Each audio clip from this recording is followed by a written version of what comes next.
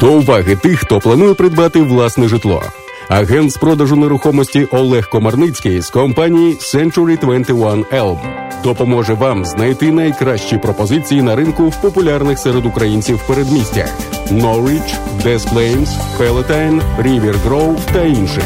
Для інвесторів пошук найкращих пропозицій на ринку, багатоквартирні будинки під здачу в оренду та комерційна нерухомість. Зверніться до Олега Комарницького також у випадку, якщо ви плануєте продати вашу нерухомість. 847-235-0305. Олег Комарницький та компанія Century 21 Elm захистить ваші інтереси і зробить процес покупки, продажу чи здачі в оренду вашої нерухомості легким та безпечним. Телефонуйте до Real Estate-агента Олега Комарницького. 847-235-0305. 847-235-0305. 7:35 і Олег Комарницький в студії Незалежного радіо. Сьогодні доброго ранку, Олеже. Доброго ранку. Ну що ж, гарний, чудовий весняний день. Я думаю, ось, власне, що сьогодні ми знову ж таки будемо говорити про те, що весна спонукає до якихось змін, як завжди, правда? І ось ці зміни, мабуть, відчуваються в реал-естейті також. О, так. Я насамперед б хотів також наголосити на рахунок ринку, який в нас зараз 2019 рік. Він розпочався досить активно, і навіть от зараз ще краще буде. Зараз вже потепліло, зараз більше покупців, більше продавців, всі чекають. Я навіть знаю, кілька моїх клієнтів чекають, коли потепліє, щоб продавати і переїжджати вже, коли тепліше, а не коли холодно. Тому зараз потепління буде навіть ще жвавіший ринок. І 2019 доволі почався активно. Я знаю, що всі розмовляють на рахунок того, чи буде краще, не буде, чи ціни попадають. Ми не знаємо, але оскільки можемо дивитися на те, як реагує ринок на певні економічні дії, то 2019 виглядає досить активним і сильним. Подивимося, що буде далі, але, на мою думку, що 2019 рік буде досить добрим і як для покупців, так і для продавців. Сьогодні я б хотів поговорити на рахунок, які видатки є у процесі купівлі чи продажі як у продавців, так і покупців. Дехто, можливо, не знає, що коли ви продаєте, скажімо, дім за 300 тисяч, що помимо реалторських видатків у вас ще є багато інших, таких як і адвокати і все решта. Тобто я би хотів пройтися по списку і приблизно сказати, які будуть ціни, щоб, можливо, люди орієнтувалися, хто думає продавати чи купляти. В загальному для продавців це є найдорожче. Тобто продавати в Америці є дорожче. Я знаю, що в Україні ріалторів оплачують покупці, так. А тут навпаки. І чому це так зроблено? Америка заохочує покупців тим, що це дешевше для них. Тобто ріалторів не треба оплачувати, їх оплачують продавці, потрібно лише down payment, і там трошки зверху кожен собі пам'ятає, що трошки треба мати запасу, і все. І можна, і навіть зараз банки дають 2% down payment, дозвіл на 3%. Тобто вже якщо навіть початкове кондо якесь за 120, за 150 тисяч, то буквально це майже то саме, що взяти і переїхати в рент, тому що треба дати і security deposit, і перший місяць, і move-in fee, і pet deposit, і виходить на все одне і те саме. Тому Америка так заохочує, і вони зацікавлені, щоб більше і більше люди купляли. Тому такий закон. І це майже у всіх штатах. Так.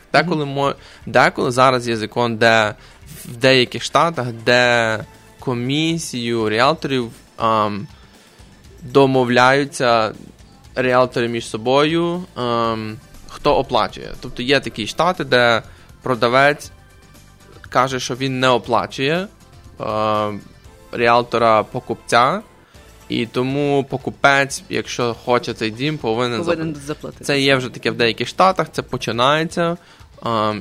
Не знати, куди воно зайде, але є така вже практика. Тобто, почнемо з продавців.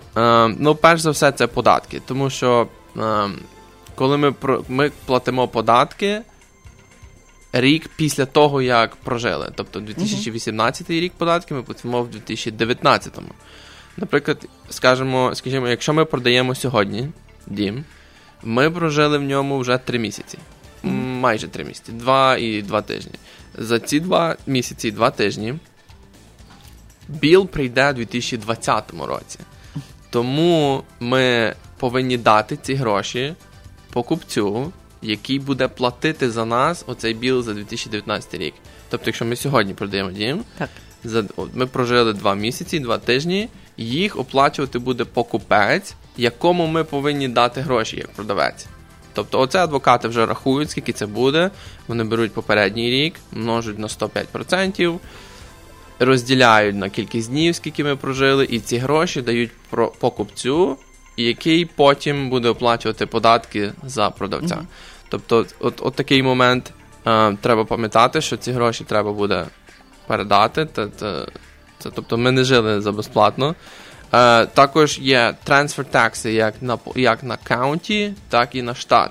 Тобто, коли ви продаєте, навіть якщо ви не заробили нічого на дом, тобто ви купили за 200, продали, наприклад, за 200 також, все одно ви платите трансфер такс, це так називається. Тобто це просто податки при передачі, які бере каунті і штат. Кожна є різний цей рейт. Штат вроді бере 50 центів за кожну 1000, а каунті бере 75 центів за кожну 1000. Тобто це приблизно $1,5 за кожну 1000, це є оці податки. Трансфер. Загалом набігає тут сума. Так, набігає.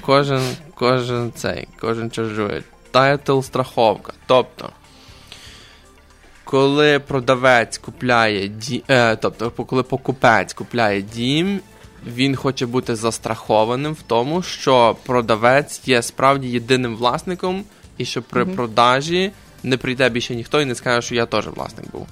Тобто, в кого ви купили, я ж теж власник, чому ви тут живете, в мене є ліс, в мене... Або я взагалі відмовляюся продавати, або ще щось, правда? Так. Тому от продавці купляють title insurance, який дається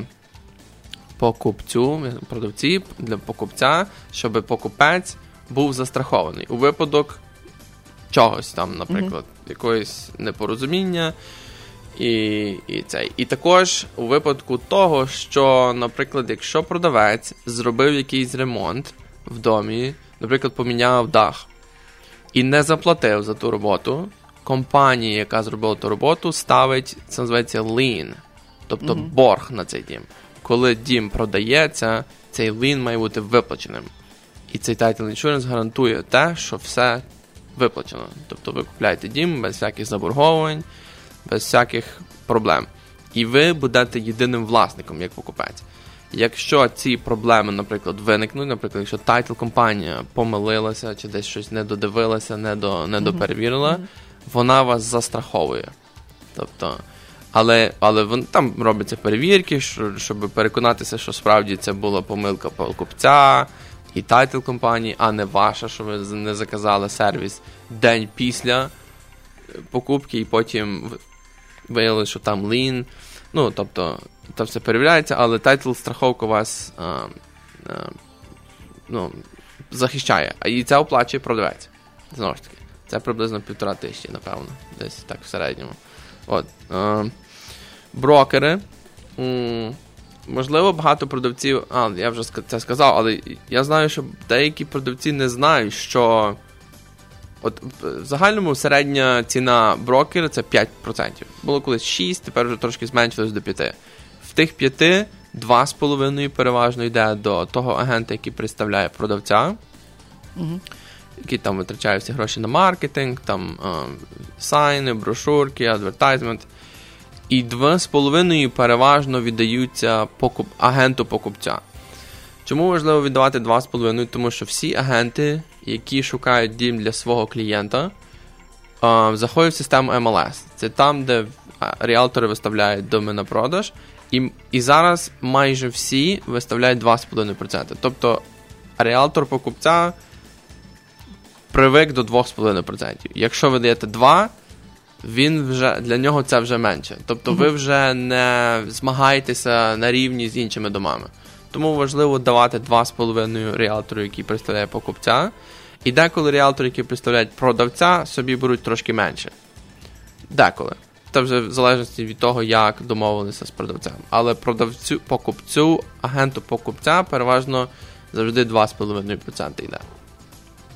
Але коли вже ціна доходить до мільйону і вище, там завжди можна замітити, що 2% на перший мільйон, 1,5% на другий мільйон, де решта все піп. Ну, зрозуміло, це вже йде мова про великі суми, так. Так, там вже, хоча я знаю, що є і 10% на деякі доми, там, де треба робити відео, лайфстайл, де показується відео, як людина приїхала в дім, як вона живе, де є, наприклад, 10 акрів, і там є і свій лейк, є свій голф, там багато всього, і треба показати це все. І деколи там ріалтори тратять десятки тисяч доларів, щоб зробити ціле відео, і там на адвертайзмент, деколи в телевізорі треба рекламу. Тобто це все коштує багато грошей, і вони пробують заробити 10%, хоча беруть 10%, віддають 2,5% агенту покупця і тримають 7,5%. Зрозуміло. Тобто, але і також деколи агент витрачає дуже багато на рекламу, а дім може не продатися, тобто є ризик. Тому вони підстраховуються, щоб деколи є такі випадки. От. Адвокат, також продавець, тратиться на адвоката, приблизно це є від $450 до $600 в середньому. Деколи, навіть коли продавець виставляє дім на ринок, получає листівки від різних адвокатів, бо адвокати бачать, що вийшов дім на ринок і рекламується $100, $150, $200. Я завжди пробую відмовити своїх клієнтів від таких дешевих цих. Хоча я не знаю, в принципі, яку роботу представляють ці адвокати, але це щось дуже, дуже дешево. От, в мене є адвокати, яких я рекомендую, які добрі, завжди все проводимо успішно, тому і переважно це $500 ціна. За послуги, зрозуміло. І також тайтл-компанія за оформлення документів, передачі, тобто от коли тайтл-компанія, коли процес передачі до ключів і підпису документів, зустрічаються всі в тайтл-компанії, і оця тайтл-компанія, підготовлюючи іншуренс, всі документи, вона також бере свій процент. Тобто, в кінцевому рахунку продавати, я так розумію, набагато дорожче, ніж купувати. Так, 8% в середньому треба очікувати, що від продажі... Ці послуги коштують дорожче. Так? Грубо кажучи, 8% піде на всі видатки. Разом з ріалторами 5% і на 3% решта процентів це всі оці тайтл, адвокати і всі такі такси, там воду треба буде заплатити. Деколи покупці просять ще кредит, також на ремонти, також, тобто. От, на рахунок покупців також є адвокат, якого потрібно мати, щоб допоміг там перевірити всі ці, навіть після інспекції адвокати також, наприклад, якщо є якісь речі, які потрібно зремонтувати, адвокати просять покупців, тобто відповідь і що вони пропонують нам робити з тим. Тобто, наприклад, якщо там знайшлося молд за стіною, це вже таке, що деколи покупці відмовляються від дому. А деколи просто беруть кредит, щоб замінити драйвол, щоб робити цей молд, щоб вбити цю плісню. Це, до речі, досить таке небезпечно, і багато людей мають алергію на це. Так. Тобто, я ж кажу, більшість людей відмовляється. Якщо є молд, то більшість це вже загроза. Дуже часто є, що в стриху фен від ванни не виходить на вулицю, а просто зупиняється в стриху, і гарячий, коли ви приймаєте душ, там завжди гаряче повітря, і оце гаряче повітря йде в стрих, і воно не вентилюється, і тоді появляється молд. Дуже часто можна це замітити в старших домах, там вони просто не виведені на вулицю, хоча повинні бути виведені на вулицю. От, то таке, часто таке ми замічаємо. Тобто адвокат для покупця, адвокат, інспектор, бажано мати інспектора, тому що навіть якщо це маленьке кондо, якщо це ваша перша покупка, щоб спокійно, краще, щоб спокійно купити, краще найняти інспектора, це буде десь $200 за кондо. 200, 300, 400, 500 по зростанню дому. Тобто це вже великий дім, це вже десь $500. Коли вже це є будинок з кількома квартирами, то це вже доходить до 800. Наприклад, якщо будинок 3 квартири, які є часто в Норріч, Елмвуд Парк, Des Plaines, то таке вже трошки дорожче буде. Appraisal. Коли ви йдете за позикою в банк хоче перевірити, що ці гроші, які вам дають за цей дім, який ви купляєте, що дім справді вартий тих грошей. Тобто, що вони вам дадуть 300 тисяч, а насправді дім вартий 250. Вони вам дали за велику позику. І коли ви перестанете платити, вони тепер будуть продавати те, що варте менше, ніж вони дали. Тобто вони завжди відправляють appraisal, який оцінює дім, складає репорт і каже, що справді дім вартує 300 або 320. Це дуже добре, коли він вартує більше, аніж на те, що ви домовились. Це всім зрозуміло. А деколи буває так, що appraisal приходить нижчою ціною. Наприклад, ви домовились за 300, він прийшов за 290. Тепер 10 тисяч є різниці. Хто оплачує тих 10 тисяч? Звичайно, банк більше не дасть. Покупець теж не хоче дати більше. Переважно спускає ціну продавець. Так. Переважно. Деколи, якщо покупець дуже сильно захотів дім, деколи вони діляться наполовину. Це рідко. Переважно спускається. Або деколи може навіть і продавець за свої кошти заказати нового апрейзала, нового оцінювача, і якщо цей приходить вже з нижчою також ціною, і оце оплачує вже тепер продавець, тому що він робить апеляцію. І якщо цей дешевше, тоді вже немає вибору або розходитись, або спускати ціну з сторони продавця. То це приблизно також $450-500. Тобто, що в нас є? Адвокат, інспектор, appraisal, це все по $500, грубо кажучи. Це вже 1500. Плюс down payment наш. Треба пам'ятати, скільки в нас там процентів. Кожен раз видається менше, ніж 20%. Є mortgage insurance, який приблизно десь є 0,5% від down payment, чи від суми від суми позики. Тобто, а коли ви дійдете до 20%, пропадає оцей іншуренс. Деколи може вам ринок допомогти підійти до 20%. Тобто, якщо ціни підскочили, ви робите reappraisal і вже показується, що у вас є... це тяжко пояснити, але от коли ринок підходить вверх, деколи покращується, деколи тих 20% даунпейменту може сам ринок вам допомогти дійти до нього. І ви тоді кажете банку, що в мене вже є 20%, знімайте з мене іншуренс, бо він задорогий. А от цікаво, ви вже нам відкрили, Олеже, мабуть, всі секрети продажу і купівлі нерухомості, з чим можна зіштовхнутися, власне, ті люди, які зараз займаються цими питаннями, яких несподіванки, власне, чекають при всіх цих операціях. А ось цікаво було би, власне, почути, що зараз на ринку є таке, можливо, ви зараз займаєтеся якимись такими, якісь кейси маєте такі цікаві, що могли б запропонувати нашим слухачам. От зараз, наприклад, продається такий будинок, або такий. Можливо, хтось зацікавиться. В нас є дім в Весмонті. Це є 3 кімнати, 2 ванни за 300 тисяч. Повністю весь зремонтований, в доброму районі, і в школі, добрій школі. З сонячними панелями на даху. Цікаво. Потім ще в нас в Скокі. Я ще в Скокі виставляю десь через кілька тижнів дім на продаж. Цей вже трошки дорожчий, 429 ціна. 2 блоки від Old Merchant Mall. Трошки нижче від молу. Також добрий район, там весь в ремонтах, цей цегляний гараж. Ми ще навіть фотографії не зробили тут. Це вже буде десь через кілька тижнів. Ми виставляємо цей дім. Що в нас ще є? У нас є в Норриджі в мене є дім цегляний. Також в Ridgewood School. Теж 3 маленькі, правда, кімнати. Це мінус того дому. Ми будемо також його виставляти через десь тиждень-півтора. Тому і ціна така, він менше 300 тисяч. 295 буде. Зрозуміло. І ще кілька домів маю в Віттоні на продаж.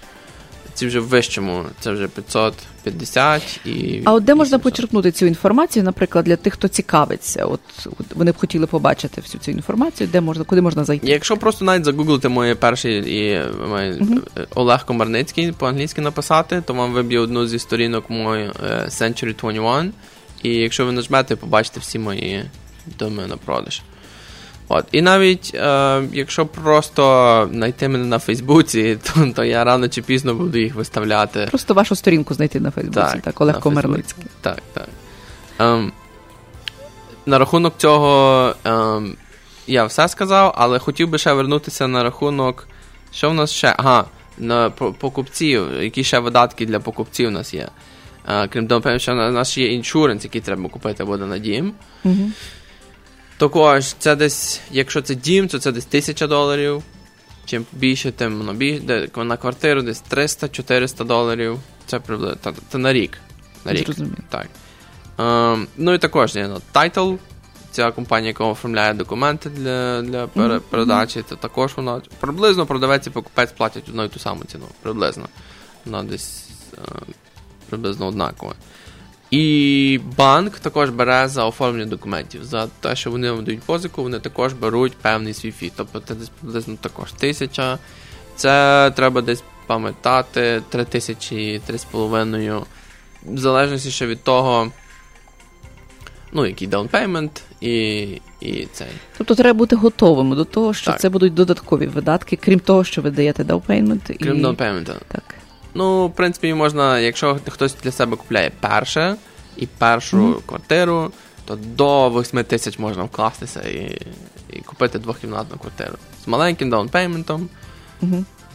Можна навіть попросити кредит від селера, тобто замість 120 тисяч дати 122 тисячі і попросити 2000 кредит, що вам допоможе зменшити ваш даунпеймент. Тобто ви розбиваєте тих 2000 на 30 років. То ви берете в продавця 2000 і розбиваєте їх на 30 років. Так. Але банк деколи не дозволяє через те, що ви менше даєте зі своєї кишені, вони більш під ризиком, якщо ви не платите, то вони... Зрозуміло. Олеже, тобто є різні варіанти. Є дуже багато нюансів, які просто пересічна людина, яка ніколи не займалася цією справою, не знає і навіть і не може знати. Тому, власне, ми заохочуємо звертатися до фахівців, зокрема до Олега Комарницького. Мабуть, переконалися, шановні слухачі, наскільки детально він знає всю цю справу. І я думаю, що, власне, це буде найкращий ваш вибір. Зателефонувати Олегу Комарницькому. Телефон 847 235 03 05 або зайти на його сторінку на Фейсбуці Олег Комарницький. Я думаю, ви отримаєте вичерпну інформацію. Зрештою, я думаю, найкраще все-таки зателефонувати. 847-235-0305. Дякую, Олеже. Дякую вам. І до наступної зустрічі. Будемо з нетерпінням чекати нових якихось цікавих повідомлень. Можливо, дійсно, власне, наші слухачі активізуються зараз, оскільки весна. Дякую і всім гарного, приємного весняного дня. Почуємося на Незалежному. В ефірі Незалежне Радіо. Слухайте нас щоранку на хвилі 750 AM в штаті Ілліной. Онлайн на нашій сторінці Facebook та на сайті uaradio.com. Відтепер Незалежне Радіо також можна слухати із звичайного телефону в будь-якій точці Сполучених Штатів. Наберіть 773-299-78-78. Слухайте запис останнього ефіру в зручний для вас час. Українське Незалежне Радіо. Бо я